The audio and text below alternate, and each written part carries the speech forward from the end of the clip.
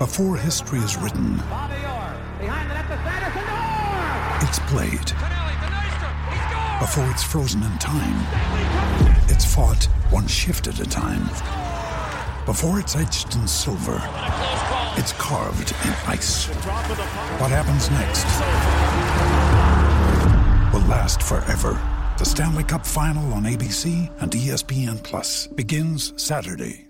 Now's the time to save 30% on wedding jewelry, only on BlueNile.com. Make sure your wedding ring is the one with your pick of diamond and lab-grown diamond bands, all hand-finished and graded for excellence. Or surprise her with something blue she'll love for life, like a stunning pair of sapphire earrings. Blue Nile's jewelry experts are available 24/7 to help, from fit questions to style advice. Right now, get up to 30% off at BlueNile.com. BlueNile.com. Hello, it is Ryan, and we could all use an extra bright spot in our day, couldn't we? Just to make up for things like sitting in traffic, doing the dishes, counting your steps, you know, all the mundane stuff. That is why I'm such a big fan of Chumba Casino. Chumba Casino has all your favorite social casino-style games that you can play for free anytime, anywhere with daily bonuses. That should brighten your day a little.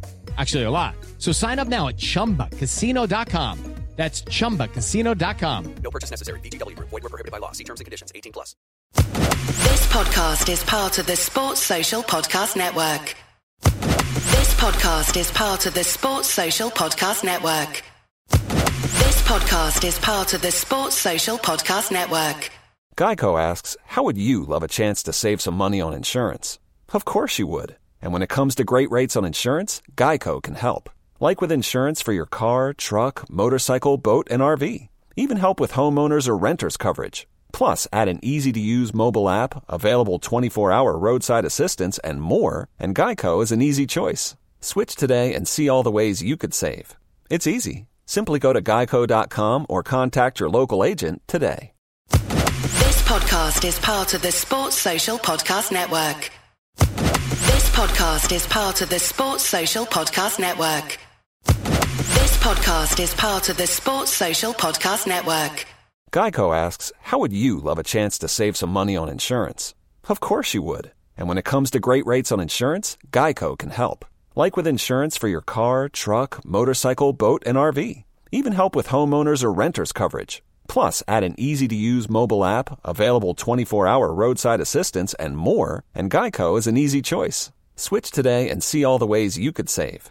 It's easy. Simply go to geico.com or contact your local agent today. This podcast is part of the Sports Social Podcast Network. This podcast is part of the Sports Social Podcast Network. Geico asks, how would you love a chance to save some money on insurance? Of course you would. And when it comes to great rates on insurance, Geico can help. Like with insurance for your car, truck, motorcycle, boat, and RV. Even help with homeowners or renters coverage. Plus, add an easy-to-use mobile app, available 24-hour roadside assistance, and more, and Geico is an easy choice. Switch today and see all the ways you could save. It's easy. Simply go to geico.com or contact your local agent today. This podcast is part of the Sports Social Podcast Network. This podcast is part of the Sports Social Podcast Network. This podcast is part of the Sports Social Podcast Network. This podcast is part of the Sports Social Podcast Network. Geico asks, how would you love a chance to save some money on insurance? Of course you would. And when it comes to great rates on insurance, Geico can help.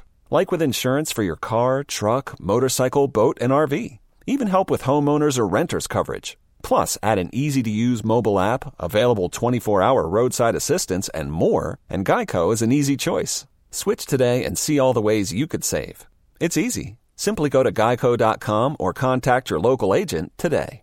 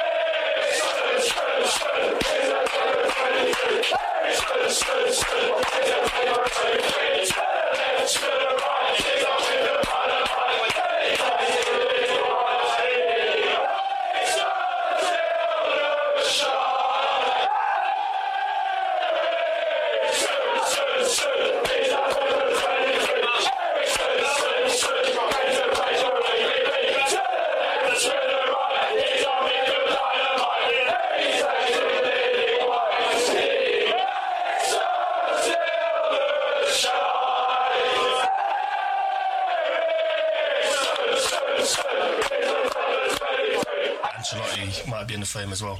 Yeah. What, for Tottenham? Yeah.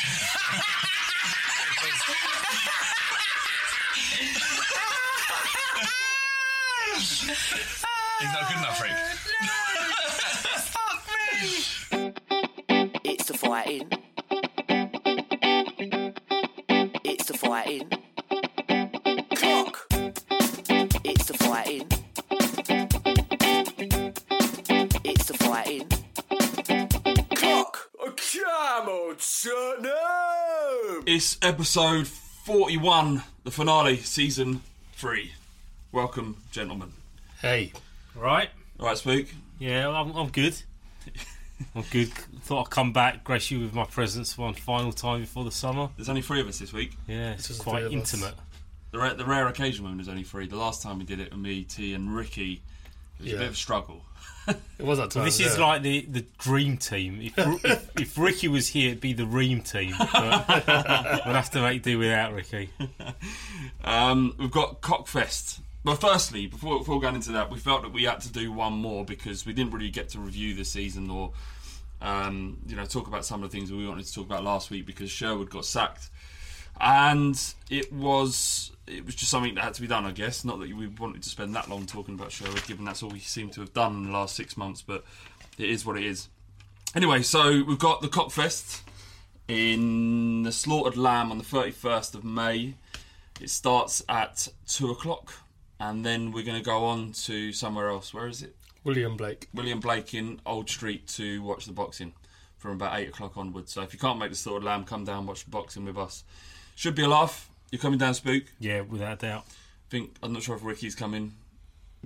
No one knows. No one knows. He may turn up. It depends if we can sort out a crack dealer for him. He might make an appearance. How's everyone been this week? Now the season's ended. Time for reflection. Well, like Saturday feels like the final money shot in Tottenham Hotspur's face. What's that? Yeah, something happened last Saturday that made me a bit upset. Oh, yeah, fucking hell. Oh, Barcelona fucked it up and didn't win the league. They did, didn't they? Yeah. Well, that isn't a bad thing. I'm all for change in La Liga. On a side note of that, did you see that they only had 477 fans? Yeah. I think that's all That's 0.1% of the capacity, something stupid like that. What's that about? Because I asked on Twitter, and most people were saying it's the allocation they were given. I don't think away support in Spain is that strong of a commitment to a lot of them. I'm sure they would have taken more supporters considering the importance of the game, but I think Barcelona are allowed to dick people off with the allocation. I don't think it's like. But they filled their block. It was. Ivan saw some Atletico Madrid shirts in the Barca end. Yeah, they were scattered all over the place. It was a bit Liverpool v Everton, wasn't it? Yeah, they all sneaked in. And I've seen couples, one wearing a Barca shirt, one wearing a Atletico Madrid shirt. Oh, I don't know. We have to say a big thank you to Paul King, who made a donation this week. Thank you very much, mate. Nice one. He says he's a big fan of the pod since the early days. And also Alex Schneck made a donation as well. So thank you guys, it's very kind of you. Very kind. We don't ask for donations, but when they're received, erections all round. Standard. We want...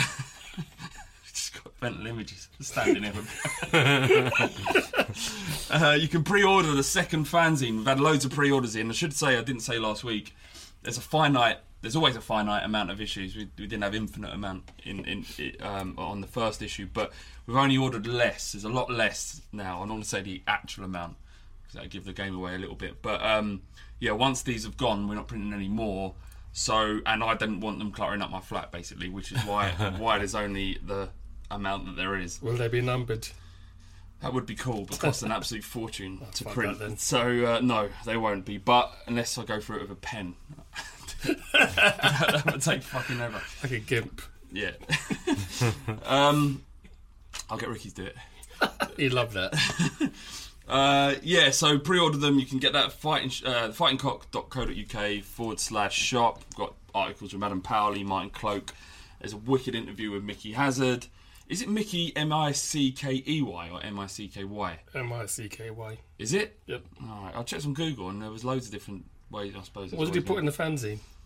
Well, we're proofing, so I can do whatever I want at the moment. But at the moment, it's EY. So we've got Mark Butcher and Zoc returning. There's also an excellent article from Lombardi Spook, you couldn't be bothered this time. No, you only had about 3 months. Notice. Yeah, there was a couple of ideas, and in the end, I thought I'll leave it. But I've written the next fanzine already. Yeah, we started work on issue 3. I just felt inspired, and it took us 14 months to get round to this point. It's ridiculous, absolutely ridiculous. So we're going to pull our fingers out a little bit and get it sorted. When I say we, it's practically me doing everything. So that's part of the reason why it's taking so long.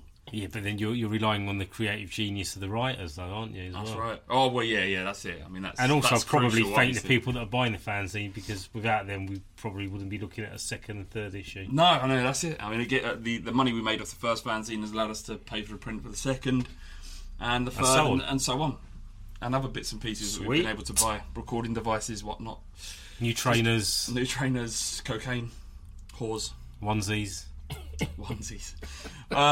So thank you everyone who's who's pre-ordered. Stickers are coming your way, and get on the pre-orders if you want your stickers, because stickers are fucking cool, man. It's just a throwback to your childhood. Are they cool? Yeah, fucking they're cool for me. They're cool if a minority like them. There you go. Do you know what I mean? Yeah, they're trendy. Exactly. Esoteric. They're postmodern stickers. All right, let's start with Sherwood again. All right, let's do this on Goals on Sunday. I didn't watch it because I don't have Sky, but what was said? I mean, how did he come off? I've heard mixed reports. Most people were saying he did okay. He did do okay, but I think there were occasions looking off camera, so I think he might have been prompted to kind of tone it down. You meant there's someone like a lawyer there or something? No, probably maybe his agent just kind of prompted him to kind of, He was diplomatic. He was very diplomatic. I've never seen it. Even with the stuff he was talking. I mean, they were asked. The thing about Goals on Sunday, if no one's ever seen it, it is very laid back, and the interview style is very pleasant, and they allow the guest to just talk, and they kind of almost kind of caress the person's ego a little bit. And with Sherwood, he's obviously got a lot to say, and unlike his press interviews, he didn't go ballistic and he didn't get overly passionate, but he was quite defensive of Levy, suggesting he's a good chairman and every decision he makes is a good one for the club, alluding to the fact that sometimes you can make the wrong decision with who you appoint.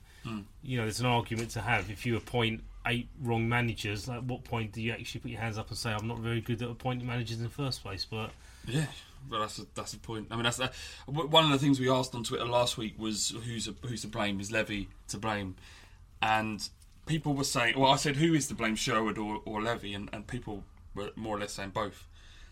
Well, look, glad Sherwood was gone, but they're also angry at Levy. And it's the first time there has been this kind of groundswell of opinion against Levy. I think we said that before on the pod, but yeah, it's definitely growing. I mean, even when you go to games, I've heard 1 or 2 people sing, you want to leave. Yeah, even at the testimonial, there's a bloke behind me piping up with. I'm like, come on, have a day off. That's it. Yeah. But Sherwood, in terms of all this, all these comments about how he wouldn't have taken the job if he knew it would only last for 5 months, I don't think he's that naive or stupid. I think he knows the score. He was quite public about getting a contract that was right for him at the start, getting the job full time. And I think if he actually believed that he was given the job full time, considering there was a break clause in it, then he's a bit gullible. So he knows that the potential for him to get sacked at the end of the season for a high-profile, experienced manager was probably incredibly high. So he tried to blag it, done all right on paper, but it was the right decision to let him go, and he seems all right about it now. I think you can only be philosophical about it. It was rumoured they didn't know about the break clause. How can you, man? Come on, I mean, that's the rumour. That said, I got done on insurance. Something I was claiming an insurance for this week. That's different, though. But that's because I didn't read the small print. Yeah, is what I'm saying. He probably is a solicitor. He could pay them to read it. It's Levy with it like invisible ink. Yeah, kind of written in blood. You have to X-ray it for it to reappear back on the sheet of paper. There was talk of Baldini, right? Did he any mention of Baldini as well? Yeah. He referenced Baldini, saying it's quite. I mean, again, if you want to overanalyze and read into his English in terms of how he's structuring the statement, you could say, well, hold on a minute, you're contradicting yourself a little bit, because you're saying you think Baldini has an influence on the signings, but apparently everything's sanctioned by the coach. Yeah. Every play that's been bought has been agreed by the coach. But then that's dressed up a little bit because AVB could have asked for 3 players and none of them were signed. And they said, look, this is the only one we can buy now. Dempsey, are you happy with that? Well, okay, then I sanction it. I've got no fucking choice. He did say they were working their way down the list, though. Like, if the first choice wasn't there, they worked their way down the list. Yeah. And so on. But he did say it was all sanctioned by AVB, so... I'm suspicious of that simply because we bought Lamela. Well... Do you know what I mean? Not that I've got anything against that signing because I think it will come good, but that felt like a Baldini signing and not like a player that... He came from Roma, didn't he? And that's where Baldini came from. Yeah.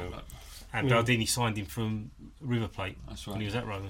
Yeah, Tottenham's a bit like a religion, but like 100 religions. Everyone's got their own agenda and what they want. So even if the Baldini and AVB and Levy relationship, depending on who you hate, that's what role Baldini has. Because nobody really knows what he does. He negotiates, but nobody knows if it's him picking or... Well, if his job is to get deals done, to go out there and get the man, then he's done a fantastic job. Because we remember when he was in Valencia getting Soldado and, look so forth. Is it Ian Ayre at Liverpool? I get that he signed...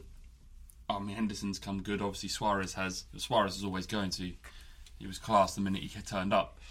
But he's gone over and fucked loads of deals up. And if like I say, if Baldini's job is there to buy players that have been allocated to him to buy, then he's done an amazing job last summer. I think the example he wanted was Edward Woodward from West Ham. From Man U. The Man U bloke, the Man U equivalent Edward of Baldini. That's his name, isn't it? Isn't that the Equaliser? That's his name. That's his name. Is that his actual name as well? His surname is Woodward. Give him a TV series, fuck it. I thought it was just something Edwards. No, he was the one who fucked up all his deals. Remember the player who had a fake agent or some shit like that? Herrera. They're meant to sign him, and it fucked up because basically some joker rings that man and said, "Oh yeah, this player's available." Then when it came to the crunch, it was a bunch of guys he'd never heard of. That. Yeah. But anyway, carry on. Well, I figure out his name on I'm looking Google. I'm looking at the run order and it says Prick of the Season, the Soul Award, but have we got one? It's Ed Woodward. That's his name. It is Edward Woodward. Oh, okay. I never say Edward Woodward. Try repeating it. Edward Woodward. Edward Woodward. Edward Woodward. Edward Woodward. You can't do it. Either way, he's a prick and I hate him. Edward Woodward. Yeah, so the prick of the season is Edward Woodward. Having an end that we can't say when drunk. Have we got one? It's written there. Well, I will share. Yeah. For what? What, for calling us shit after the cup final? Well, who else do we have for this season then? Well, I don't necessarily have an issue with him calling us shit. He's an Arsenal fan. He's a player who understands the rivalry. Yeah, but you know what? Actually, it makes my erection grow. If he do you really believe that they believe in the hype? Because they're the biggest tryouts of the last couple of seasons with their trolling of Tottenham. And as someone said, I think on the forum, trolling is something like 15-year-old girls do on fucking Facebook. Like in terms of this constant barrage of supposedly poning of Spurs, taking selfies and getting on the mic, and it's just scoring points almost to say, oh, you know what, guys, you know, we've got one over Tottenham again. And it's like, well, hold on a minute, you didn't give a fucking shit about us a couple of years ago, 8 years ago, 9 years ago, and now suddenly it's, you know, either we're your rivals or we're not. No, we definitely got under their skin in the last few years. They do have this superiority complex. Some would argue for the right reasons because, you know, they have been above us for so long. And they weren't talking about us, they were talking about Chelsea and they were talking about United before that. And it's the same way that Liverpool have problems with United and Leeds have problems with United. And even West Ham do. But it's because that they've always been top of the tree and Arsenal have fallen. And so, obviously, Spurs are much more in their kind of psyche than we ever was. Well, this is it. They're trying to reclaim some kind of self-pride by reminding themselves that this rivalry was always there. They're the ones that chose to ignore it. They're mugging themselves up a little bit, but I don't think it's a bad thing. I think, actually, anything that kind of creates a bigger bubble around the rivalry between Spurs Jack and Wilshere is just the next Frimpong. To be fair, I chose his name as a default because he's fresh in their memory. He probably isn't the prick of the season, really, but I couldn't think of anyone else. But It says here, are they the ones obsessed or are we the ones obsessed? We admit that we fucking hate Arsenal. We'll always admit it. They're always a bit like, well, we don't care about Spurs, do we? Are they? They've won the league since black and white times. But we're like, we wear it on our fucking sleeve. We hate those cunts. Well, this is. I mean, like, again, I don't want to talk about West Ham and how much I love them or anything like that, but. I admire them, the amount of hatred they have towards us. I mean, I know that's going to piss them off. I don't know if any listen to this. It'd be fucking mental if they did. But there's some begrudging admiration I have for their hatred of us. They hate us and they love beating us. I feel the same way about Arsenal, and I hope that Arsenal feel the same way about us. They won't admit that though, which is what T's saying. Well, that's what's pathetic. It's almost that's what's pathetic. It's not two gooners having a conversation. Like, I fucking hate Tottenham. Yeah, mate, I agree. I fucking hate Tottenham. I know what we should do. Let's go and talk to Tottenham supporters and tell them how much we don't fucking hate them. It's almost like they don't care about us, but they're in our face telling us how much they don't care. Well, what are you in my face for? If we're that insignificant, just fucking walk off, enjoy your victory, have a fucking laugh, and let us be. But they're constantly at our feet begging for validation. We need to give them a fucking identity, and it's what it comes back to. Yeah. All right, let's go for Wilshere, just because he's a prick. Yeah, he's a prick, and he's always going to be the biggest. Hold on, He's got his thinking cap on. No, I've got nothing to say. All right, Ben Atkins 20 from Twitter. He asked who watched the final and who avoided it. I didn't watch it. Case watched it. Yeah, I didn't watch it. He reported. Case watched. I was almost frantic on WhatsApp trying to find out the score, but I didn't want to watch hysterical. it. I didn't want to watch it, and they went 2-0 up, and I thought, right, I'm definitely not going to watch it. The minute I turned it on, they scored an extra time, and I just turned it off, and that was all I saw. I literally saw 30 seconds of that final, and that was it. It was awful. I don't know why are we talking about this. I don't want. We were asked a question, so Well, all right. It's like with the West Ham defeats this season. We only lost to West Ham twice. I know nothing of the alleged. I've not seen it, so it might not exist. Third defeat. I don't know who scored, what happened. I've seen no footage. It's only the cup final. It is a lot easier to do all these things if you don't watch it. If you don't see it, you've got easier. nothing ever. Your brain never has to bring up an image that will burn its way into your memory forever. So fuck it. No one won the FA Cup. It got postponed. Got cancelled. Okay, so we'll move on to the Fighting Cock Awards. Yeah, we didn't get many suggestions for so we made it up ourselves for awards. So there's only 4. Have you got some answers to these? Well, yeah, what I was going to say, we'd normally have the best player and young player of the year, but everyone does that, so we thought it'd be a little bit stuff that's more appropriate to the Fighting Cock. Before we do go on to that, who was your player of the season for Spurs? Carl Norton by a mile. Yeah. Are you serious? Yeah.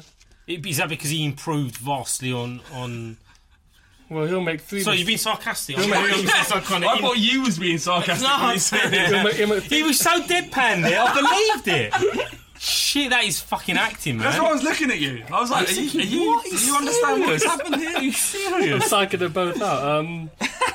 Well, it has to be Eriksen, doesn't it? I mean, people say it should be Hugo Lloris, but it's too easy to give it to him, though. Well, he's not been given anything, so it's not easy, is it? Eriksen won them all. Yeah, but I just mean in terms of a keeper's never going to get the glory like that. But Lloris just turns up and does his job. He's made to look bad on occasions because of the players in front of him, but Eriksen is almost like a beacon of hope. Let's hear what Flav's going to say. I think our best player was Adebayor. I do. I think he's our most important player by a country mile. He is our most important player, yeah. And he woke us up a little bit in that. He's been shit the last few games of the season, though. Yeah, he has. I thought Eriksen the last 10 games was excellent, absolutely brilliant, and in the Europa League games he was brilliant, but most players you'd expect to be. But I thought Adebayor, I was surprised he didn't get more of a shout. I'm not that surprised given his background and everything that happened this season, but to be fair, to someone who wasn't even in the squad and wasn't talking to the manager, to have the bollocks to say, I'm going to be our number one striker by Christmas, and then was it Christmas or by the end of the season? Well, by Navy we went. Yeah, and he was. Yeah, done it. He lived up to it. That's just unbelievable confidence. It's a shame that he fucked it up with that stupid twist. that he did. Did anyone see his interview with Mwamba? Yeah. It was great. I really enjoyed that. Well, he was very honest. I mean, he didn't make any excuses. He just said it's just one of those things where in a split second, in that split second, he did that and he thought, yeah, it's just one of those things. What have I done? Yeah. And he said he didn't sleep that night. And I believe him. I do believe him. I don't think he was just playing up to it. You can imagine, if you put yourself in that, it's bad enough when you make a rogue tweet on Twitter and you're thinking, fuck, what have I done? But to do that knowing that there's like, I mean, if you listen to the club, like 1 million Spurs fans around the world just going, you utter cunt. That must be harrowing. When you lay down at night, and you know when you're trying to get sleep and your brain's like, no, you ain't sleeping. We're going to process this. We're gonna replay every embarrassing thing you've ever done. But except that he did it in front of 1 million people. Yeah. That's, fuck it, he can't be player of the year. So we're going with Eriksen. Predictably, yes. All right, fair enough. Okay. Although Harry Kane did kind of prove us wrong. From a young player's perspective. All right, young player of the year, Harry Kane. Harry Kane. Bentaleb narrowly misses out. All right, so our first Fighting Cock award for the best mistake made by a Spurs player which led to a goal goes to Kirikesh Sunderland, because Windy made the song for him. I think that's the first game where he had the song. Is this what he passed into Catamol? And Catamol yeah. Almost sort of beautifully curled it into the net. Yeah. I just don't think we should name a goal, but just say Danny Rose here. Yeah, that was my nomination. Norton runs him close to it, man. Yeah, but Danny Rose against Arsenal. Yeah, that's what I was thinking. That was awful in the cup. Oh shit! Yeah. That was probably the worst. But there were loads. I mean, Danny Rose against both Liverpools was a massive fault. Norton against Southampton did 2 there, didn't he? Yep. Ball bounces over his head. Yeah, shitloads. So but we're going to go with Kirikesh. Yeah. All right, and the best song. Well, I think the shortlist is Lamela and Eriksen. The Eriksen song, the one that was sung away at Villa, wasn't it? Is it away at Villa? Yes. In a pub. That someone put on. Forgive me if you listen to this and we don't give you a name check here, but whoever made it up, that was fantastic. I love that chant. It's amazing. No big shout for Windy's strolling up the pitch. Well, that's the top 3 then. Top 3. What was the other one? Lamela, Take the Weather With You. Oh yeah, that's quite funny. That was pretty good. Is there any other new ones that we could think of that I've not? Soldado had a couple. It's not been productive, really. No, not particularly. Nah, not much inspiration. I still quite like Shoes Up if you love Tottenham. You utter cunt. I'm only joking. I absolutely hate that. And the best 1882. What do you think? Dnipro because of Tom Van Haren, and the 23rd minute was done the clap, done the applause, and they filmed the banner that we made for him. Yeah, and obviously obviously Flav met his dad. That was a pretty emotional moment. So I think, and also the game itself was the game where we were goal down and we turned it around. Yeah. So just that as well. It was, everything came together. There are them games where it came together. Obviously, 1882 was in block 35. And it was amazing. It was just fantastic. The whole evening was brilliant. Meeting Tom's dad, doing the banner, and like as you said, a 23-minute applause. Yeah. That was a lovely thing to be a part of. But as you say, the game was fantastic. Yeah. We were going out at that stage, weren't we? Yeah, we were goal down. We lost the first leg 1-0, didn't we? I can't remember. Yeah, we did. Yeah. But we were definitely going out, and then we scored the 3 goals. Yeah. Yeah, that's right. Yeah. I mean, the other 2 on the shortlist, Arsenal and Hull, the penalty shootout. Yep. Those 2. I mean, Arsenal promised a lot, but obviously had a lot to live up to with Underhill. They were still good fun. It was amazing. There was just, I think, the one criticism I have of 1882 is that if there a lot of people are there and they're excited as I am. And everyone wants to kind of start their own songs. Yeah. So there's little patches of songs. Yeah. And there's not the unity that... It's not the cohesion. Cohesion is the right word. We need a loudspeaker. Yeah. And a drum. Well, we'll come on to the drum. Yeah. But I think Dnipro... I think a lot of people have been talking about the Dnipro game as the kind of the best atmosphere that we had at the Lane last season. And given the fact that we were there also... It was just brilliant. Actually, it should also be a bit of a testament to the fact that we're in the Europa Cup and Europa League, and it does have some merits. I mean, I know it's an exhausting competition to go through. Nathan Dyer came out today actually and said how exhausting it was and how much it took out of the players, and it was only when they were out of it that Swansea started to turn around, which probably led to Laudrup's sack actually, that competition. You need a squad, man, and you need the squad, but you also need the right state of mind. And I don't think there's this fallacy that we take it seriously. I don't believe we do. I mean, the supporters don't, as a majority, and I don't think the players really believe in it. I think everyone sees it as an inconvenience. And it's quite sad because you then get the moments when you see other people get to the final and you see those glory.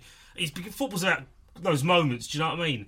So you see a glorious passage of play that leads to a winning go, and they lift the cup, and you think, how can I not want that? How can players not want that? And next season, obviously, you get qualification into the Champions League if you win it. So we'll get to that.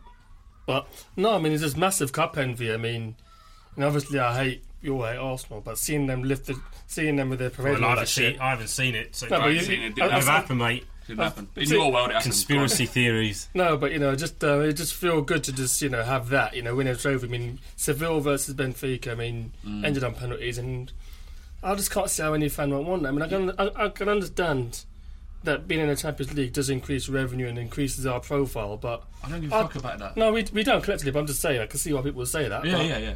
But winning the trophy means so much more, which is why I've championed Benitez, because I feel that throughout all the crap he'll win us something. I mean, it's like Juan de Ramos, he was a cup manager, effectively, and he brought us a trophy. Did you see, what's the Italian paper, not La Gazzetta, the L'Equipe or something? Let's ring Lombardi and ask. Yeah. I might be butchering this, but I think it's Equipe or L'Equipe or something. L'Equipe is French, mate. Really? Yeah, L'Equipe is French. There's no reason why I would be saying that when thinking it was an Italian, so it's definitely that newspaper talking about Benitez. Yes. And they said that he's practically signed for Spurs. That was the story. Really? Yeah. That was yesterday. Well, I mean, we talked about 4-year deal apparently. Well, Pochettino. I mean, his youth coaches have both gone, haven't they, today? Yeah, there's a bit of mystery behind that. No one's quite sure why they've been sacked. And Shaw's meant to be fuming about it as well. Well, you think there's going to be loads of managers' spots in the Premier League. Even if Pochettino don't come Spurs, he's going to go somewhere else. If he doesn't, if he's not, it doesn't look like he's going to stay at Sunderland. All the noises coming out of it doesn't feel right over there. Southampton, obviously. Well, the Barcelona role has been filled, so we haven't got to worry about. That's one less. Who took that? Luis Enrique. Yeah. Really? Yeah. When did that happen? Today? Yeah, this morning. Yeah. That's great. All right, and then we've got the Fighting Cock discovery of the season. What you got, T? I've had this app on my phone called Shazam, and I've had it for ages. I've never used it. Used it for the first time on Sunday. It's fucking amazing. Do you know what it does? Yeah, well, it tells you what song. Fucking hell. It's been out for ages. I've never used it. I bet you love that, don't you? I was like, wow, That's oh right my up my god. street. Yeah, I was just really happy with that. And then through that I found another app called Who Sampled Who. So, yeah. Good. All right. Mine is Les Ferdinand. Right, because he's taught me the fact that you don't actually need a holding midfielder in midfield, and I 100% agree with him.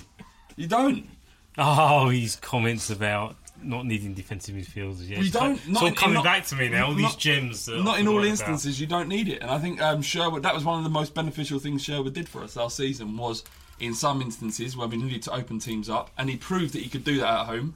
He's opened teams up. We didn't really struggle scoring at home at all, barring 1 or 2 games. And that was something that Redknapp and AVB struggled with. By not playing, I'm sure there was more to it than this, but by not playing a defensive midfielder, lo and behold, we were scoring goals at home. Mind blown. There was more to it. Well, that's the beauty of it, is because it isn't even difficult to work out. It makes complete sense. These teams aren't going to come out. We don't need this player there. But you think Sandro, great, I mean, he's a brilliant player at what he does, isn't necessary when you're playing Sunderland at home. It just simply isn't necessary. So, my discovery, my favourite discovery of the season is Les Ferdinand's intellect, footballing intellect. Mine's got to be... He's staying, by the way, and he's Ferdinand. Yeah, he's... For now. Yeah, and we were talking about this in the pub earlier. Levy's basically said that you're not going anywhere, but it's almost like the diplomatic, gentle way of saying you're not sacked until the new manager comes in, and if he wants to bring his own staff in, then see you later, mate. Is that what you think? Yeah, without a doubt. He's fucking Daniel Levy, man. He's hopeless. Daniel Levy ain't going to fuck about, is he? Okay, so that's the Fighting Cock Awards. Well, my discovery of the fucking season. Oh, fuck. Are you trying to start a ruck halfway through the pod? I was waiting till half time for us to deal with this. What's the discovery? I'm in a prime position for a jab here. Have you not been reading his little bitch comments towards me? I'm not the one who's claiming like I called an ambulance and the police here, mate, just in preparation. They tried to arrest me, I had to run and everything. Alright. What's the discovery then? Stats don't lie. Basically, if you pull up a stat, that is the definitive truth. They seem to rule football now, stats, though, don't they? Well, they seem to rule managers use them to justify the position. Windy uses them to justify his footballing knowledge. Look, it's like saying, I can have sex for 5 hours non-stop. And what you're not telling people is that for 4 hours and 58 minutes, you're taking your clothes off. But you count that as foreplay. So, technically, it's bullshit. You can't. You're fucking. Do you know what I mean? Well, foreplay or like sex, saying that you're getting 400,000 hits onto your blog per month, or 80,000 downloads of your podcast per month. Stats. It's all subjective. But you're not. What you're not saying is that. You have whore headlines, you're going to get a hit, and that's going to count as a visit. It's not organic visitors. If you've got organic visitors, it's different. So stats do fucking lie. My discovery is that stats fucking mean nothing. Stats are there to accompany the football, the whole picture. You can't have a football match and what happens in a football match and then say, well, they lost 3-0, but they had 70% of the possession, they were the better team. No, they were not the fucking better team. They lost 3-0. Yep. They conceded 3 times. Deal with that. So Sherwood, mate, and all the loathed people out there, fuck you. You're talking out your arse. Fuck stats. Fuck stats. Fuck Windy. Speaking of which, Windy is now delivering his youth update. I don't know what he's done this week because there's been no football. No, there hasn't. He's going to rap. It's like a surprise. We haven't heard this. We're all going to hear this together at the same time. Exclusive. When it comes out on Wednesday, we're all going to hear it together. So he may have just gone rogue. Don't know. We'll see. Windy. Yeah. Windy, back to drop the fucking knowledge, blood. I see you, I got your back. Yes, Windy. No pedo. Hi, this is Windy, back with the final youth update of the season, looking at our young players and players out on loan. Starting off with the loanees, Iago Falque played the full 90 for Rayo Vallecano, but he lost 2-1 to Getafe in La Liga. Jake Livermore played the whole match, including extra time, as Hull lost 3-2 to the Scum. Grant Ward's joined up with Chicago Fire in the MLS. He's been injured, so his loan's been delayed, and he wasn't involved this weekend. Finally, Tom Carroll could play for QPR in their Championship playoff final against Derby at Wembley. Just to finish off, I'm going to round up where some of the development squad might be next year. We've got a few players coming to the end of their contracts and set to leave. So the goalkeeper Lawrence Vigouroux is joining Liverpool. Darren McQueen signing for Ipswich. Roman Michael Purcell's had trials with various clubs including Brentford. Kevin Stewart has had trials with Sheffield United. We also have Jonathan Miles, Grant Ward, Alex McQueen, Christian Ceballos, John Obika, Cameron Lancaster and Giancarlo Galafuoco all out of contract. Now some of those will be extended, but I would imagine the majority will be released. Shaq Coulthurst did well at Torquay at the end of this season. He'd aim for a League One loan next year. Grant Hall's missed the end of the season, but he's done well on the whole for Swindon. I imagine he'll find a permanent transfer to League One or two. Bogani Kamalo, I believe, has a year left in his contract. He unfortunately suffered a pretty severe injury for Doncaster, which stopped him participating for the last part of the season. But overall, he's done well and could get a Championship or League One move. Tomislav Gamelt's had a bit of an injury-ravaged season at Royal Antwerp, but he hasn't really impressed when he has played, and I imagine he's one that could be released. Coming up from the under-18s next year, we've got some exciting prospects. Conor Ogilvie and Harry Winks have both been given 2-year professional contracts. We've also got goalkeeper Luke McGee, Philippe Lesniak, Aaron McAneff, Nathan Duwa, William Miller and Emmanuel Snoop getting a year pro contract each, and Daniel Akindini has been given the 3rd year of a scholarship. That would make our under-21 squad much stronger next year, and I imagine some of those would also go out on loan. That's it for this season, but if you're interested in more young players, follow me on Twitter at WindyCoys. That's Coys for Come On You Spurs. For the Fighting Cock podcast, thank you very much, Windy, for the last time of season 2013-2014. It's been emotional. Thank you, Miller. I've learned a lot about young players this year. An awful lot. Sherwood's got a lot to answer for. To be fair, he has. He was in charge of that development squad for a long time. Yeah, he loved it. I think ultimately, apart from the interviews and stuff, Sherwood's impact on Tottenham has probably been overall a positive thing. It's weird that I hate his guts. But I can't stand him. It is what it is. Spook, you seem a bit like antsy, a little bit quiet. No, I'm just philosophical about everything, mate. I thought you had a problem with me, like. Well, that goes without say, but we'll come to that later. I'll cut your balls off, mate. I'll wear them for earrings. I ain't even got pierced ears. I'll get them pierced just for you. Fucking rip your head off and fuck your neck, but like I said, let's come to that. All right. No, I'm all right, mate. It's just, I mean, you got in the running order here, like the season that was, and it's got a few highlights and a few low points, and I'm just thinking, I'm fucking glad it's over. It's drained the life out of me to the point where, you get this a lot from people that they start questioning their love for the game. They go on about the past. It's not the same game as it was. That's going to happen forever, basically. With every passing year, you can always feel that it wasn't what it was when you were growing up. Of course it wasn't. It was like 10, 15, 20 years ago. The game has changed, but this season feels like you put all the commitment and faith into it at the start, even though there was a voice in your head saying, don't be stupid. Remember you're a Tottenham supporter. Don't be fucking stupid. Keep your feet on the ground. But you know what? I thought, fuck it, we're going to do really well this season. And it just, I don't understand how logic almost disappears from your thinking. It's football, though. With all the fact that we signed 7 players, and you never thought, that might have an impact actually on the team.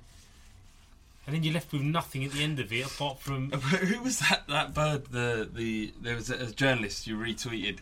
She did her predictions, I think, for The Guardian. Yeah, Linda Hunter, I think. Was it Louise Taylor? Louise Taylor. That was glorious. It was so badly wrong. It's unbelievable. Mainly it was positive about Spurs. She tipped Spurs to win the league. Yeah. Really? Paulinho to be the player of the season. Yeah. It was. I think it's a wind-up, man. The most exciting. Maybe it was photoshopped, but the most exciting prospect of the season for her was Alan Pardew switching David Santon from left back to right back, because he's one of the most exciting players that they have. It had to be a wind up. I mean, she shouldn't have a job if that's what she predicted. My God. Or after 3 games of watching Paulinho play, she must have thought, fuck, what have I done? He'll have a stormer now in the World Cup, and we'll be like, well, we've just been playing him wrong all season. Yeah, and that's what I mean. It's just I just feel deflated, and at the same time I'm quite happy because season's done, and I'm not saying I'm looking forward to the next one. I haven't even started thinking about it. I'm going to enjoy the World Cup for what it is, a spectacle. Brazilian female supporters jumping up and down in the stands, and hopefully some decent football. I haven't even stopped to think about England, to be honest with you, again, because I'm quite disconnected from the national side as well. But think about how you feel about Tottenham. Listen to me. I need to fucking galvanise myself a little bit. think about how you feel about Tottenham, and that's how you're going to feel about England in about 6 weeks' time. Yeah, probably. I think we're going to win the World Cup, to be honest. Who? England. All right, so some of the highlights we had here: Man United away, which was a fantastic game. That was fun. Under the stewardship of Tim Sherwood again. Obviously, the Dnipro turnaround, as we talked about, and obviously 1882 was a big season for us. Got to mention, as we're going to go on to a little bit, about the Trust's end-of-season meeting with the club, which is a high point for us. The rise of Eriksson, obviously, that was magnificent. He played a great season, especially given the fact that he's only 22. You know what the biggest change was of the entire season? What's that? Moving from Wednesday to Monday. Oh, well, the pod. That was the biggest move of the season, you see. It's the most Best move impactful on the most impactful on my life, definitely. Massively. No, it worked though, didn't it? It's all fresh in everyone's mind, and you haven't had a week, like 2 or 3 days worth of already processing everything. You know, you just got here and spat it out. Yeah. I was a little bit worried about that because by Wednesday, when we used to record on Wednesday, I used to think it's fine. I'm kind of over it by then. But Monday's still raw. It's raw. Exactly. I'll give it to you. No trivia, like cocaine straight from Bolivia. There was also losing 3 times to the unmentionables. Yeah, it was bad. And obviously the AVB and Sherwood saga. And as we discussed in the first half, Adebayor's resurgence to be the prime forward in the club. And he's also said that he's staying. He's got no reason why he wants to leave. He's not a contract player. Although I would say that he would have the season of his life next season if he was. Yeah. He's like 30 years old now, isn't he? Yeah, he's 30 now, yeah. Yeah, I mean, at least he's not moaning over a birthday card. That's all I can say. What a fucking bunch of shit. And the thing is, I thought it was a wind-up. But he comes out and says, no, it's not a wind-up. Unless it's the best wind-up ever and he just carries it through. Like, you don't fuck about when it's about a 200 grand a year contract. Where's he's not going to go anywhere that's going to pay him the 200 grand money. a week. 200 grand a week contract. So it can't be a wind-up. But he can go to Monaco. It's Isn't his it? old club. Isn't it 300k and 100 goes to tax, and he gets 200k himself? That sounds about right. Definitely 200k. And then we worry about like struggling to finish top 4. How can you compete with that? So, Spooky, you've read this more than most of us. The statement, the trust. The trust. I just want to say, actually, that was probably the best discovery of the season. All jokes aside, because we finally have a trust to actually do something. Yeah. That actually means something to supporters. I feel like actually they'll be able to tell us better than we can say. But there doesn't seem that much abuse aimed at them at the moment. I think by and large they're doing a good job. I think the supporters are kind of getting behind it. They've got some really good members, as far as I know, and there may be some that I'm not going to mention now, but obviously Darren Alexander can't be forgotten. That's a massive loss, and something we'll remember forever because he had such an impact on Spurs and Spurs support and what happens when we go to match days, and I think his impact on the trust will carry on for a long time. But you've got Paul Head, who's there also. He's very kind of intelligent and kind of learned, has a good understanding of what's right about following football and how football fans should be treated. Kat, who I mean, she's had a massive role. She worked really closely with Darren, obviously, and as both her and Darren were probably most responsible for transforming the trust. Ellie is also. So it's just a massive congratulations to them, and thanks for giving us a trust we can get behind. I think they've done brilliantly. Is Martin Cloak part of it? And Martin Cloak, which is huge as well, because we've had him on the podcast many times. We're big friends of him, and he wrote a massively impressive ebook about 1882 called Sound of the Crowd. It was less about 1882 and more about supporters' movements at Tottenham. And obviously he focused on 1882 because he has direct access to what we're doing. So yeah, that was big, and I'm excited about what the trust can do now, and in as much as any trust can do in modern football. Well, there seemed to, from reading the statement, this is a nutshell of it really. They seem to have Daniel Levy's ear and Donna Collins' ear, and whether or not the club acquiesced to every request that they receive from the trust and from our fans, the fact that they know that they're there, acknowledging 1882, this is a massive positive, from their humble beginnings, because at the start they're getting loads of abuse, and now people are behind them and realising what they want to do. So Spook, you said you've read the statement a couple of times. There was like I guess they covered like stadium, safe standing, a couple of other bits and pieces as well, but like interesting. I guess none of it was like earth-shattering news. I think a lot of the stuff we actually knew just based on other statements and other information that's come out. But with the stadium, there's just one purchase left, which is obviously Archway Steel, which a lot of people know has been ongoing for apparently 10 years. That we've been trying to buy them out. I think. What is that? Sorry, I don't know.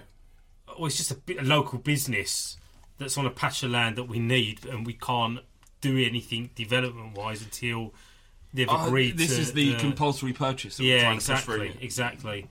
71 other businesses are being relocated. Look, I can't speak on behalf of either the club or a business, but I mean, if you kind of ignore it both, get out there. Basically, generally speaking, if you're the business, you're going to look to make as much money as you can out of it as your pension. Yeah, they're going to retire on that, whatever. Well, yeah, exactly. But I think Spurs have actually offered them new land. I think they've offered them a decent thing. So at this point, to be honest with you, a lot of people saying sense of community and good on them for standing their ground. But I'm thinking, I want this fucking stadium built.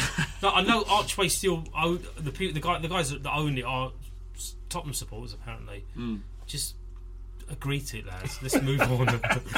Okay, we've been there for 100 years. We don't know. No comment. Well, look, Levy's a hard negotiator. Do you know what I mean? He's going to have Tottenham's best interest. This guy's going to have his own life. Exactly. Yeah, so it's a tricky one. It's not. We're not in any position to really comment any more on that. But hopefully that will happen soon, because apparently that date stipulating 2017 for the completion, which came out in one of Daniel Levy's happy updates, almost like, "Ooh, here's a date for you guys." And I can't remember when that was released actually, and everyone was like, "Oh, here we go, more propaganda." Well, it looks like it's going to be pushed back, so no surprise there. So at the moment it's penciled in for 2017, but supposedly, but I don't think it will be finished by then, if we haven't even started yet, or if there's no plans officially to start during the summer. How does this any of this impact the stadium, the internal stadium design? Because we've known that there's new architects involved.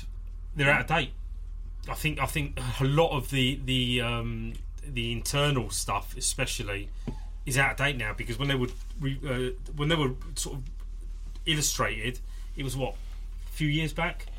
There's been changes in I guess expectations in design and whatever else, so they're out of date. So any company that's going to sit down, any development firm, any sort of work that needs to be done, they're going to have to review it. Don't know if that means they're going to change the look of the stadium. You know, where everyone keeps banging on about the COP style. I think that's what people want. Yeah, I mean, I don't give a shit about the internals if the internals is to do with 4 course meals and corporate suites and whatever else. You know, deal with that. It's how the stand looks and how it's like to go and watch a game at Spurs. Yeah, and another big thing, because it's one of the things that came up, I don't know if it was this season, but the NFL stuff about having a multi-purpose stadium. Spurs did not dismiss that. Again, they're not going to say one way or the other, but one of the rumours was the fact that having something multi-purpose would generate more money for the club and potentially a big name in terms of naming rights, because if it ties in with something American based, we're talking about a lot of money. I don't know whether I'm happy about having a stadium that also has NFL football, but you know, considering we didn't move to Stratford, I'm willing to sacrifice something. Do you know what I mean? I'm not going to be completely against modern development of football. It's something I'm going to have to put my hands up and say. Everyone has to, otherwise they might give up supporting or watching football in the top flight. Certainly. The stuff that I'm more interested in is the kind of safe standing stuff. Yeah. When the Fighting Cock did a survey, must have been about 2 years ago now, and the results were almost identical to those released by the Trust. It's overwhelmingly positive. I think they had over 2,000 respondents, and all saying that, you know, this is something that we would like to see trialled at Tottenham, and it wasn't dismissed out of hand, which I thought it would have been. And I can say pretty openly now that the Trust have released their own statements and the club have said it, is that when we did it, the club weren't that. They were like saying, well, the law is the law and there's not much we can do about it. Whereas other clubs are saying, if the law changes, we're doing it because our fans want it. That wasn't what I heard. The Spurs are now saying exactly that. Well, yeah, they've said that if, you know, they're very open-minded to it. And I think that's probably in part due to 2 years of campaigning from various organisations like Safe Standing, Roadshow and FSF. So obviously there's more gone into it, and it's been in the press a lot, and lots of other clubs have come out. So Spurs are obviously changed their position because they've been allowed to, really. They're not kind of going out on an ear. Is that right? Going out on a limb. So going out on a limb. Because other clubs have... I don't know what going out on here would be like, really. Sherwood did. Yeah. So, you know, they're in an easier position. But that was positive, and obviously the atmosphere stuff. 1882 got a mention from within, like the club recognised the impact, especially at Europa games and youth games, and that's essentially what it wasn't what we was trying to do. We were trying to make it, you know, going to Spurs fun. I mean, they moved us from Block J to Block 35. And some people viewed this as in a negative way, but in a way, it's had a very good impact on 1882. Yeah. I mean, even at the Lady King game, unprompted, you know, fans still congregated there and sang songs. It's been a big season for 1882, and also the fans are allowed to bring their own flags. That's the biggest thing for me, because that's almost like we always get this health and safety thing. Yeah, but you want. I think it's cited as organic growth, not like I mean, the surfer flag obviously didn't go as planned, and I think that the guys in the trust acknowledge that, and I think it's not anybody's fault other than these stupid rules to do with health and safety. It's not like they chose it to make it that size. Well, It was the stipulations that they were placed on. But I also think that when it's organic, when it's someone bringing a flag in, it feels less like you're putting on a show, or it feels less like you're basically. Hi, I just want to ask you a question. No, we're recording at the moment. Oh, sorry. We do. Sorry about that. You're going to pause it? No, we'll just carry on. This is what happens when you record in a public area, basically.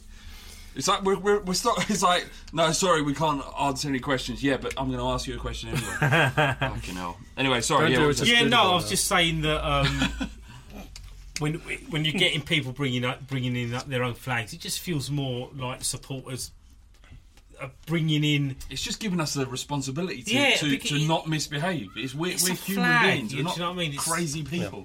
They're treating us like adults. You know, that's all us fans asked for. I mean, if we're going to spend increasingly higher prices to watch our beloved team, then surely we should be given a bit of responsibility. And yeah, I mean, the flags ain't necessarily going to make people sing more, but it's a start.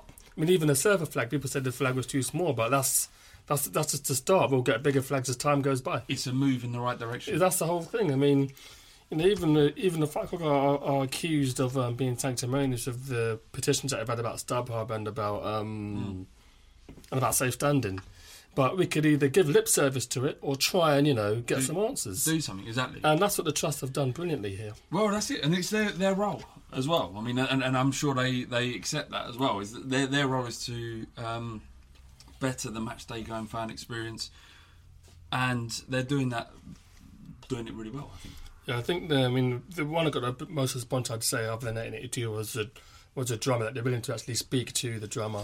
And what do you think about this? It's something that polarises our fans. I think we need it back because games at White Leonard is very quiet. I mean, even if it does go a bit quiet, the drum just kind of, you know, it's like a rhythm of the stadium. Yeah. Is it small time? I think people who come out of small time all the time are people who care what other people think of them, other than just going to the stadium to just have fun. I think it's a good thing. But what's more small time? Actually, you know what? It ain't small time to have a shit atmosphere anymore. It's actually a big club type thing to happen. All of the big clubs have awful atmosphere. Yes. Including Liverpool, Man United, Arsenal, Spurs, Chelsea. They're all, even West Ham, and they're just, it is an insipid atmosphere to go into. And it isn't the fault of, I've kind of softened on my stance. In the first season, you know, I was quite angry about how bad the atmosphere was.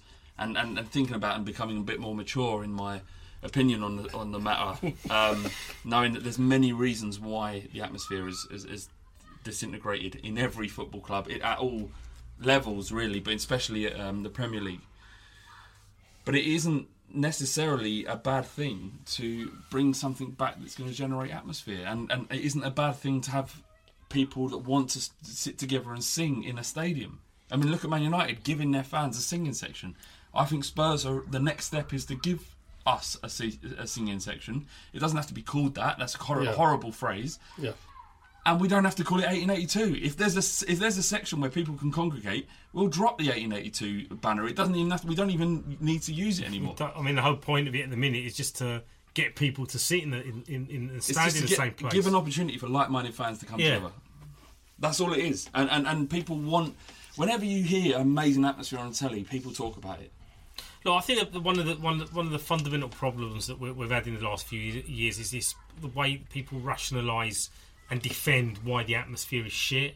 So they're quite happy to say, well, it's because of the football we're watching, it sucks the life out of you, and if I want to go to a football match and moan, that's my right. And it's like, okay, so you're saying... Right, it's also my right to support my team vocally. There's... old-timers have said it many times, that even back in the 50s, 60s, 70s, there was an element of moaners and groaners, and Tottenham have a history of scapegoating managers and players. I think that element exists at every club. I just think back in the day it was a lot easier to make some noise when you're standing in a terrace with no seats and everyone's going absolutely loopy. No, but you can move. I mean, what a lot of... there's a thread on the Fat and Cock about... I think it's about... Squeaky door. It's about the Flaps piss. I know, disgraceful. Can we just go silent for a minute? Can we pick up the piss? No, he can't. He's pissing on the bowl, not on the water. There's a thread about the prices in 1981. I think you alluded to it on Twitter, actually. And even fans back then said, look, the 80s wasn't exactly forced down singing or anything. But back then, because it was standing, you could move away from people that annoyed you. Yeah. Because you're stuck in your seat, you can't... It's not in your interest to argue with the person next to you. But... what I was going to move on to was Levy said we need a manager who believed in our football philosophy. We would need to be entertained. The football we've had to watch, I mean, I don't want to slag off AVB because I liked him. You listen back to the podcast, I did like him. I didn't really want him sacked. In hindsight, I can see why he went. But he wants a manager who's going to entertain us. And I think that may improve the atmosphere a little bit if we get a manager who, works with the tools he's given and plays... But then... you could argue that that's just a very nice soundbite from Daniel Levy. No, of course. That's what we want to hear. Well, it's the right thing to say. Maybe he's more aware of it now. Maybe he's thought, what, if you start with the basics, you've got a happy core support, and if you've got a happy core support, you can build on that. So play the Tottenham way and see where it takes you. Again, a broken record, but we did this with Redknapp, and people remember the free-flowing football. It was attractive. It was the best football in the league, if not the most productive in terms of end product, in terms of silverware and whatever else. But we hit a brick wall because it wasn't astute enough. It wasn't robust enough to adapt to all the teams that suddenly turned up at White Hart Lane and said, we're not having this. The reason Sherwood's football seemed like a revolution was because people were turning up at White Hart Lane and thinking we could beat Tottenham. They're not this ultra defensive possession side. We can attack them, and the game was more open. And just by having really good players, that's better than every team in the country apart from maybe 4 or 5 other teams, you're going to end up winning it as long as you play basic football. And if you do that all season, where will you end up? 5th. Yeah, which is crazy because or 6th. This is why I feel so sort of deflated and a bit numb because, again. If you had someone that knew what the fuck to do with his players... But you had more fun getting to that sixth spot than you would boring the other team. Without a doubt. And then we'd be coming from a completely different perspective here. We'd be saying, you know what, we had a great season. We finished 5th, 6th, and it was great. Instead of thinking, fuck, I was bored for that first 4 months. And it's the pressure and the stress of needing to be successful. It consumes the football. And the reason why, I've seen a lot of Spurs supporters say this recently, they care more about the result than the football. That fuck the Spurs way, there's no such thing as the Spurs way. The Spurs way is finishing mid-table through the 90s. That's bullshit. The Spurs way is playing really good football, entertaining the supporters, and having flair players, and winning cups. Yeah. That's the Spurs way. If it doesn't work, it's going to be mid-table, but you can apply that to any football style. Well, I mean... In the case of a stand-up comedian, for example, if you're on next and the person before you dies and the crowd rips them, and you're on next, that's managing Spurs. That's what Sherwood had, because the crowd were irate, Pochettino, whoever comes in now, there's an irate set of fans, and that's what we're faced with, and that links into the atmosphere as well. I mean, we're not exactly welcoming new players and managers with open arms. They're like, look, we're going to fold our arms, and you're going to show us what you've got. And this season, the season gone, we beat Palace 1-0 in our opening game. Yeah. That game no one remembers that game. It was quite dull. And I think the next game might have been against Swansea. I forget now. Yeah. And that was also dull. So I'm saying the manager's got to make a statement straight away.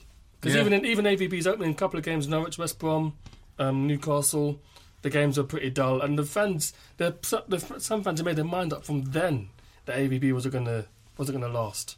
So whoever comes in has got to really hit the ground running straight away and play a brand of football that... I think the only thing, but based on what you read on Twitter, the only difference is that this manager coming in is going to have an opportunity to unite the fan bases. Unite the clans. Unite the clans! He's coming in where everyone, more or less, I mean, you'd say 80%, maybe 70%, if I'm being conservative, wanted Sherwood gone.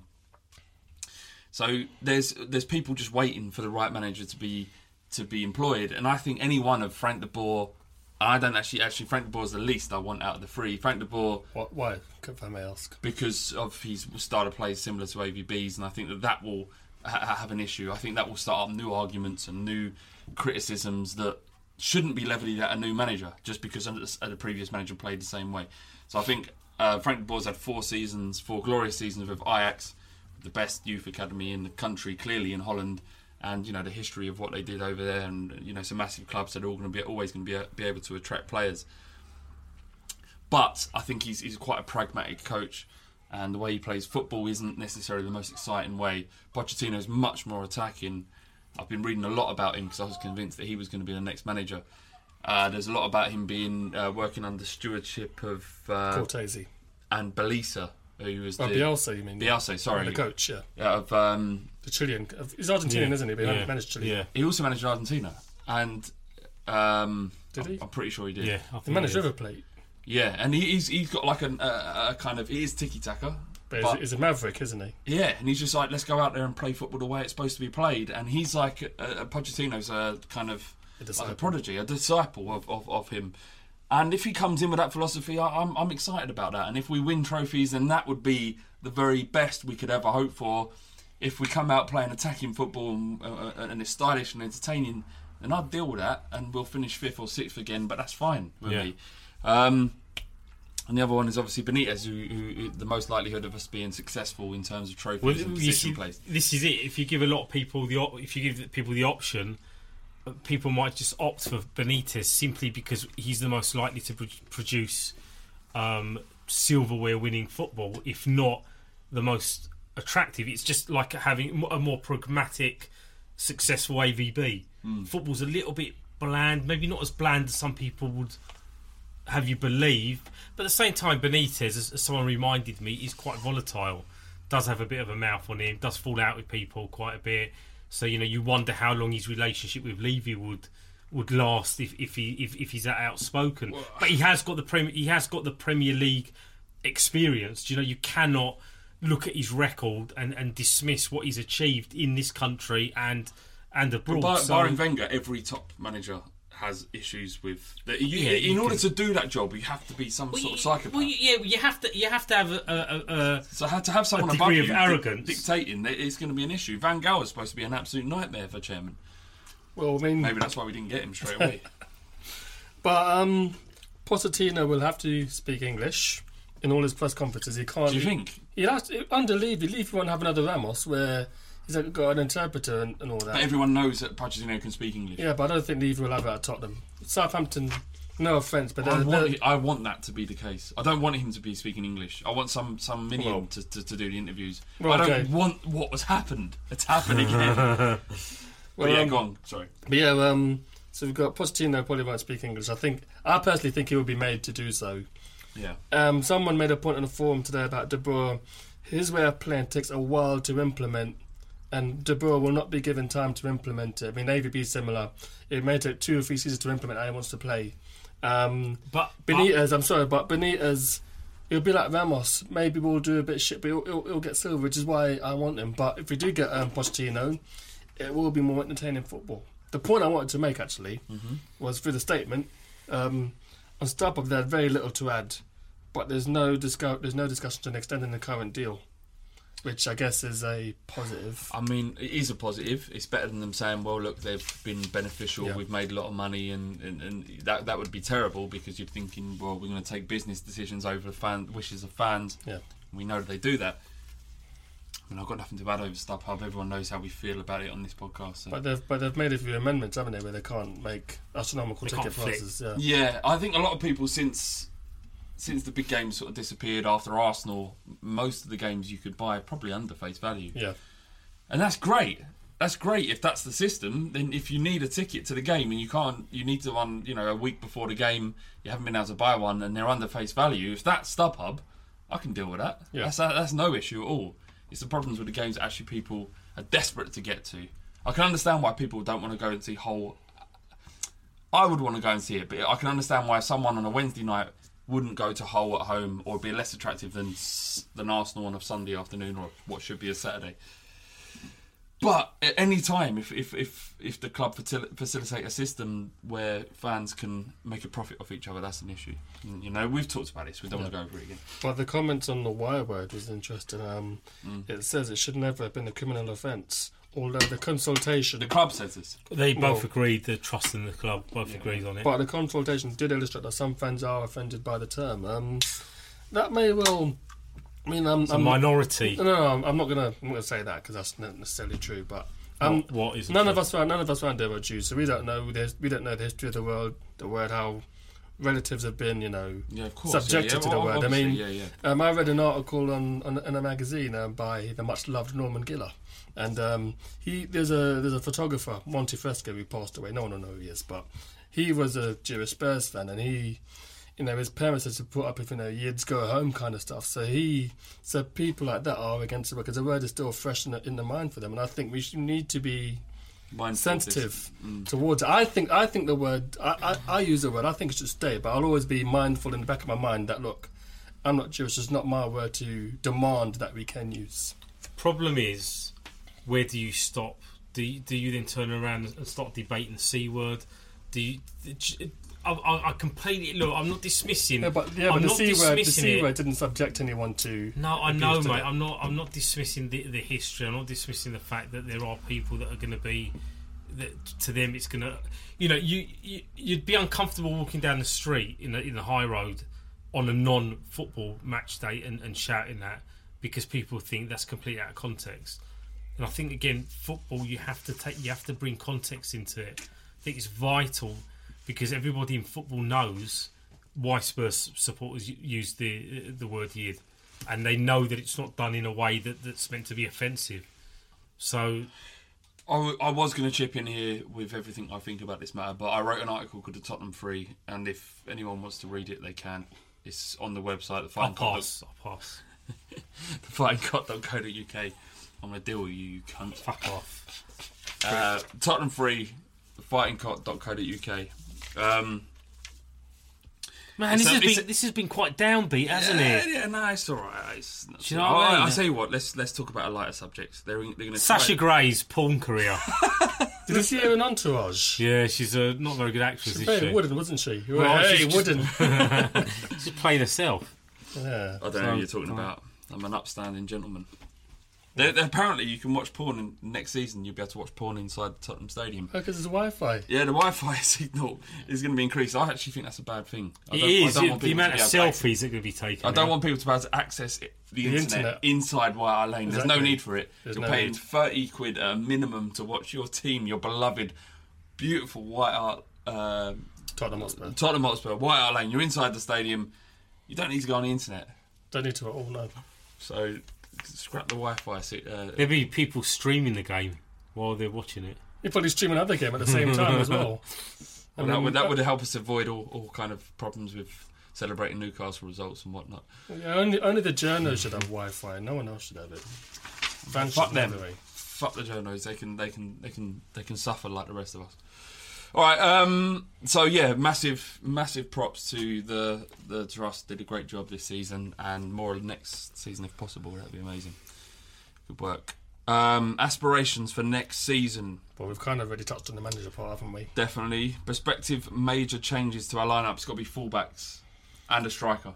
Well, which fullback has been spoken about recently? There'd be one, Mr. Ashley Cole. The thing is, like, the funny thing about all this is he's not going to sign for Spurs. He's played for Chelsea in the Champions League. He's not going to just suddenly, unless Liverpool. we can Liverpool. It's got to be Liverpool. They've got Jose Enrique, though, haven't they? Yeah, they're not going to drop him out. Cover. I mean, do you think Ashley Cole is looking for? What is he thinking about here? A bit of a pension fund, or is he thinking about more footballing success? Yeah, but I mean, I don't give a fuck what he thinks, really, to be honest. But the kind of question we posed on Twitter was whether or not you'd accept Ashley Cole at Spurs. My feeling, and it's not something that I'm happy about, but given the fact that Adebayor was signed, Bentley was signed, but more importantly, William Gallas was signed because he played for Chelsea and Arsenal also, does it really matter anymore? I mean, it's been chipped away. My problem is with Redknapp, because he was the one to start chipping away at the fabric of the club and the things that we hold dear. We don't really want players from Chelsea. We don't really want players from Arsenal. Occasionally it happens, but Adebayor and Gallas in quick succession was a kind of bitter pill. To take it one step further, though. But over time, it became normal. People accepted him. Billy Gallas, fuck off, Billy Gallas. But William Gallas was accepted, and he did a good job. He ensured that we got through against AC Milan in 2011. Look, the way I see it, right? Okay, we've got Baldini, we've got scouts. There is a pool of hundreds of players out there. Would you accept Cole? Scout a That's fucking not the player. question. But would you accept Cole? No, I would not accept. If you're asking me, do we want? Right, he's not signed for anyone yet, right? He's a free transfer. Yes. Do I want him at Tottenham? No. It's a hypothetical. Okay, I don't want him at Tottenham. If he's signed for Tottenham, what will happen is the same thing that happened with Gallas and Adebayor. You have to accept it because he's wearing your shirt. If he's wearing your shirt, doesn't mean you're going to fucking give him a blowjob. You're going to just get behind him. He's a Spurs player, and that's what it is. No, I don't agree with that. I'm with T here. I'm with T. I don't. Let me finish it. You're finishing my sentences, mate. Sorry, speak quicker. Fuck me. Jesus Christ. In your own time. I'm going to fucking knock you out, Spooky. I swear to Ashley Cole, formerly married to Cheryl Cole. No, she took his name. No, I'm taking a piss now. You fucking wanker. Fuck off. Right, okay, but no, I will not accept him. I don't want him at the club. I just, again, you're saying hypothetical, but the hypothetical has to include the fact that surely we would look for other players in that position. Yeah, I get it. He's a winner. He's won stuff. Fair enough, he's won stuff. But what's his attitude? Is he still hungry? Is he going to come and do a professional job? Yeah, maybe. But at the same time, you as quickly as people would accept him for all the footballing reasons, aside from the fact he played for Arsenal and Chelsea, people will turn against him if his form is a bit dodgy. I don't think he's had a great season for Chelsea. He's hardly played as well. So from a footballing side of it, even forgetting about the loyalties and the rivalry, no, not really. There's better options out there. And if there isn't, damn you, Tottenham, for not fucking finding them. Some people have actually said, but look how it will wind up the Gooners. I'm like, what kind of logic is that? What the hell? We were talking earlier, weren't we, T, about this, and we were starting to get into what would have been a full-blown argument. Yeah. But I thought, no, let's stop this. Let's discuss this on the podcast tonight. But then I thought, let me do a little subtle dig in T's ribs and ask a Twitter question. I didn't see it. I didn't see it till later. Which was basically, would you accept Cole at Spurs? And it was almost unanimous in the saying that, yeah, he's better than Rose to take him. And that's the mindset of most Spurs fans. And it's not wrong to think that way. It is from my perspective, but I don't blame people from thinking that way because all that matters to most people is success. And if a player is undoubtedly much better than Rose, that goes without argument, surely. Yeah, no, he is. But don't you think it's almost like this left-back thing has been such a major problem that what we're doing is we're stopgapping it. It's like Redknapp's our manager again, and we're bringing in someone who, again, if you look at it from the perspective of some of these Spurs supporters, it would be a good thing in terms of experience and ability, but for how long? And then we have to look for another left back. Let's find a 25, 26-year-old experienced left back, 27-year-old, someone who can come in and do the job. And there isn't this, well, how long are we going to have him for? And, you know, is he going to be injury prone? And what's his attitude? And he's an ex-Arsenal, Chelsea.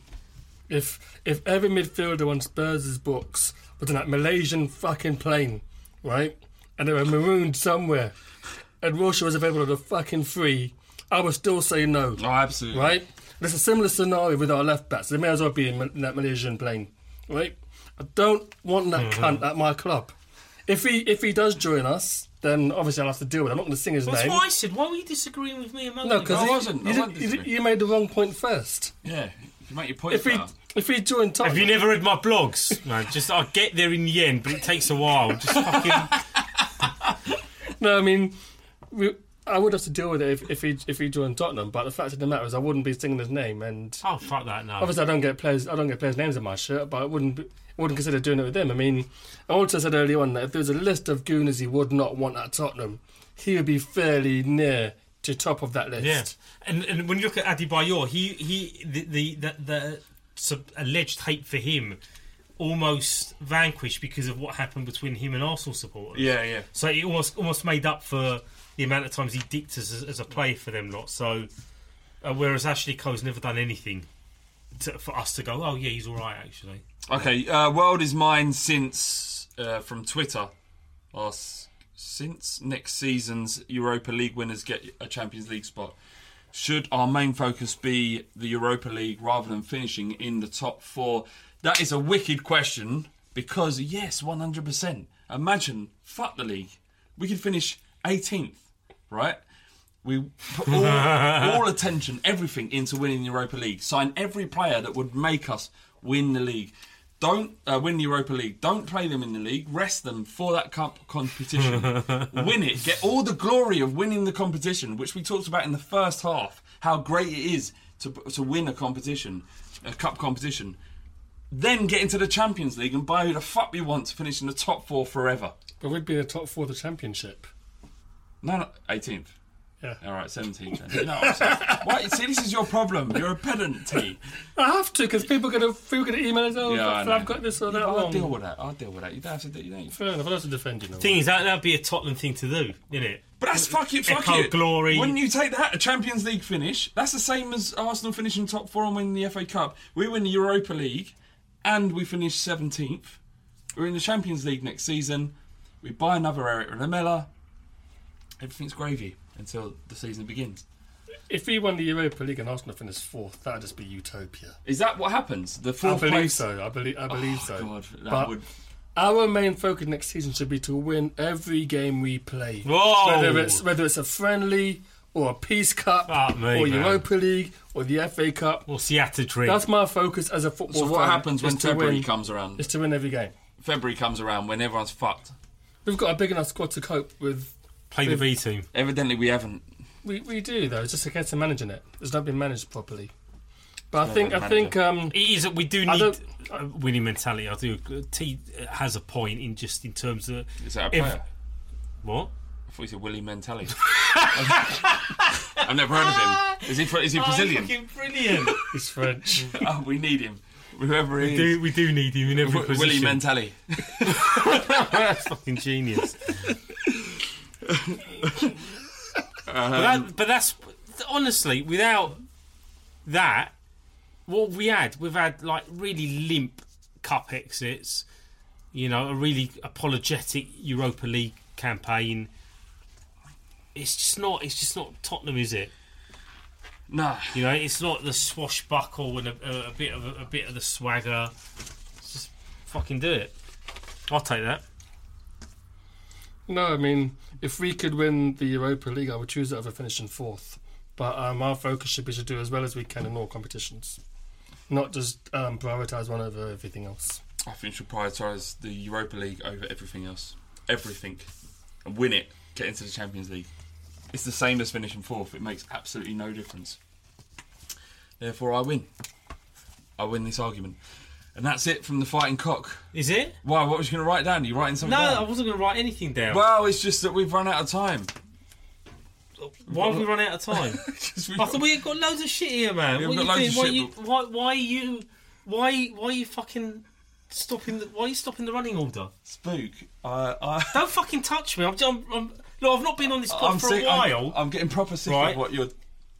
I've not been on this podcast for a while, right? Spook, honestly, loads of shit on a real, just stop this, because you're being a prick. You've been a prick all season. I'm a little bit sick about what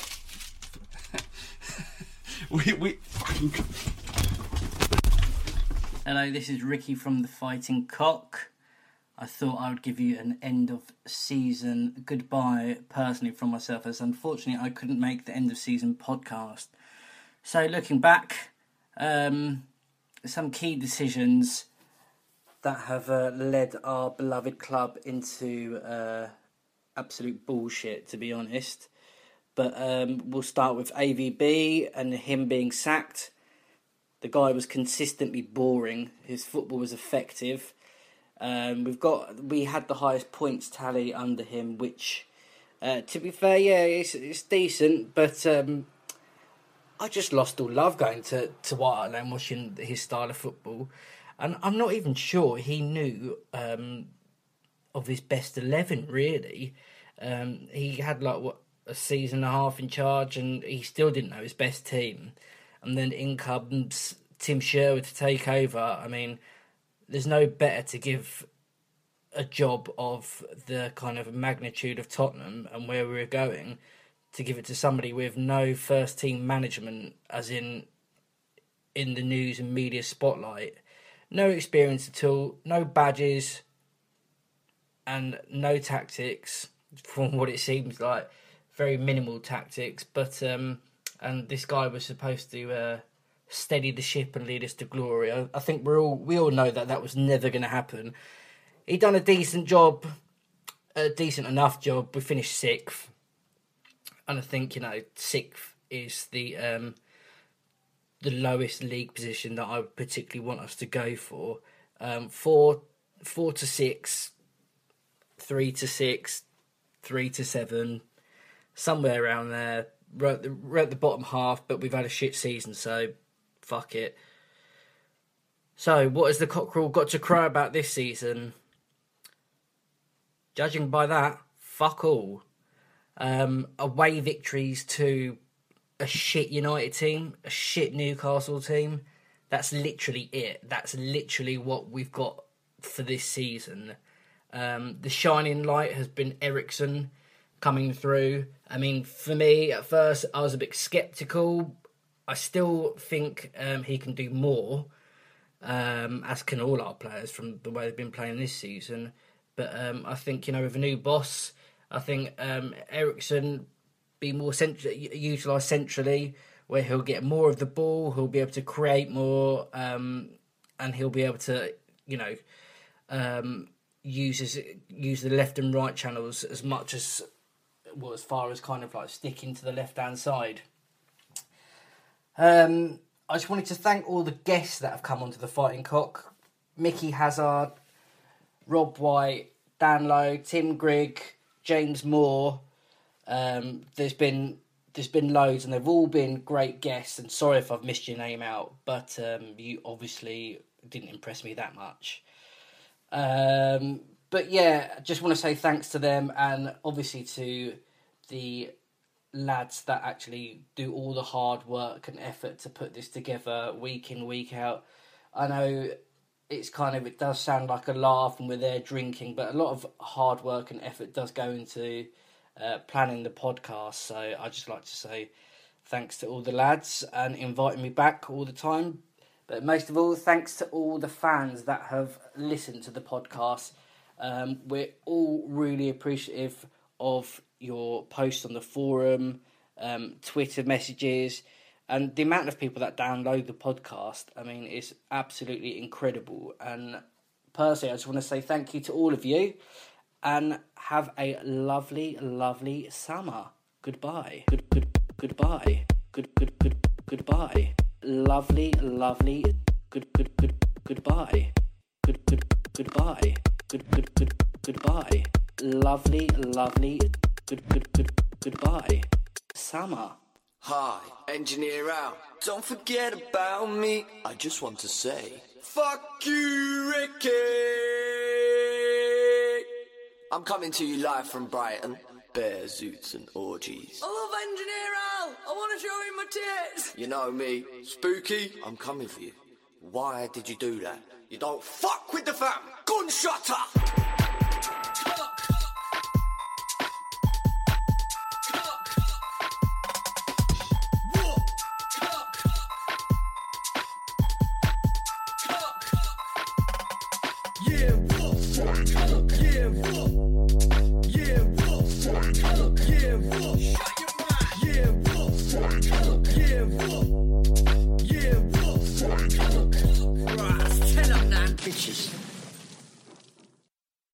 Sports Social Podcast Network.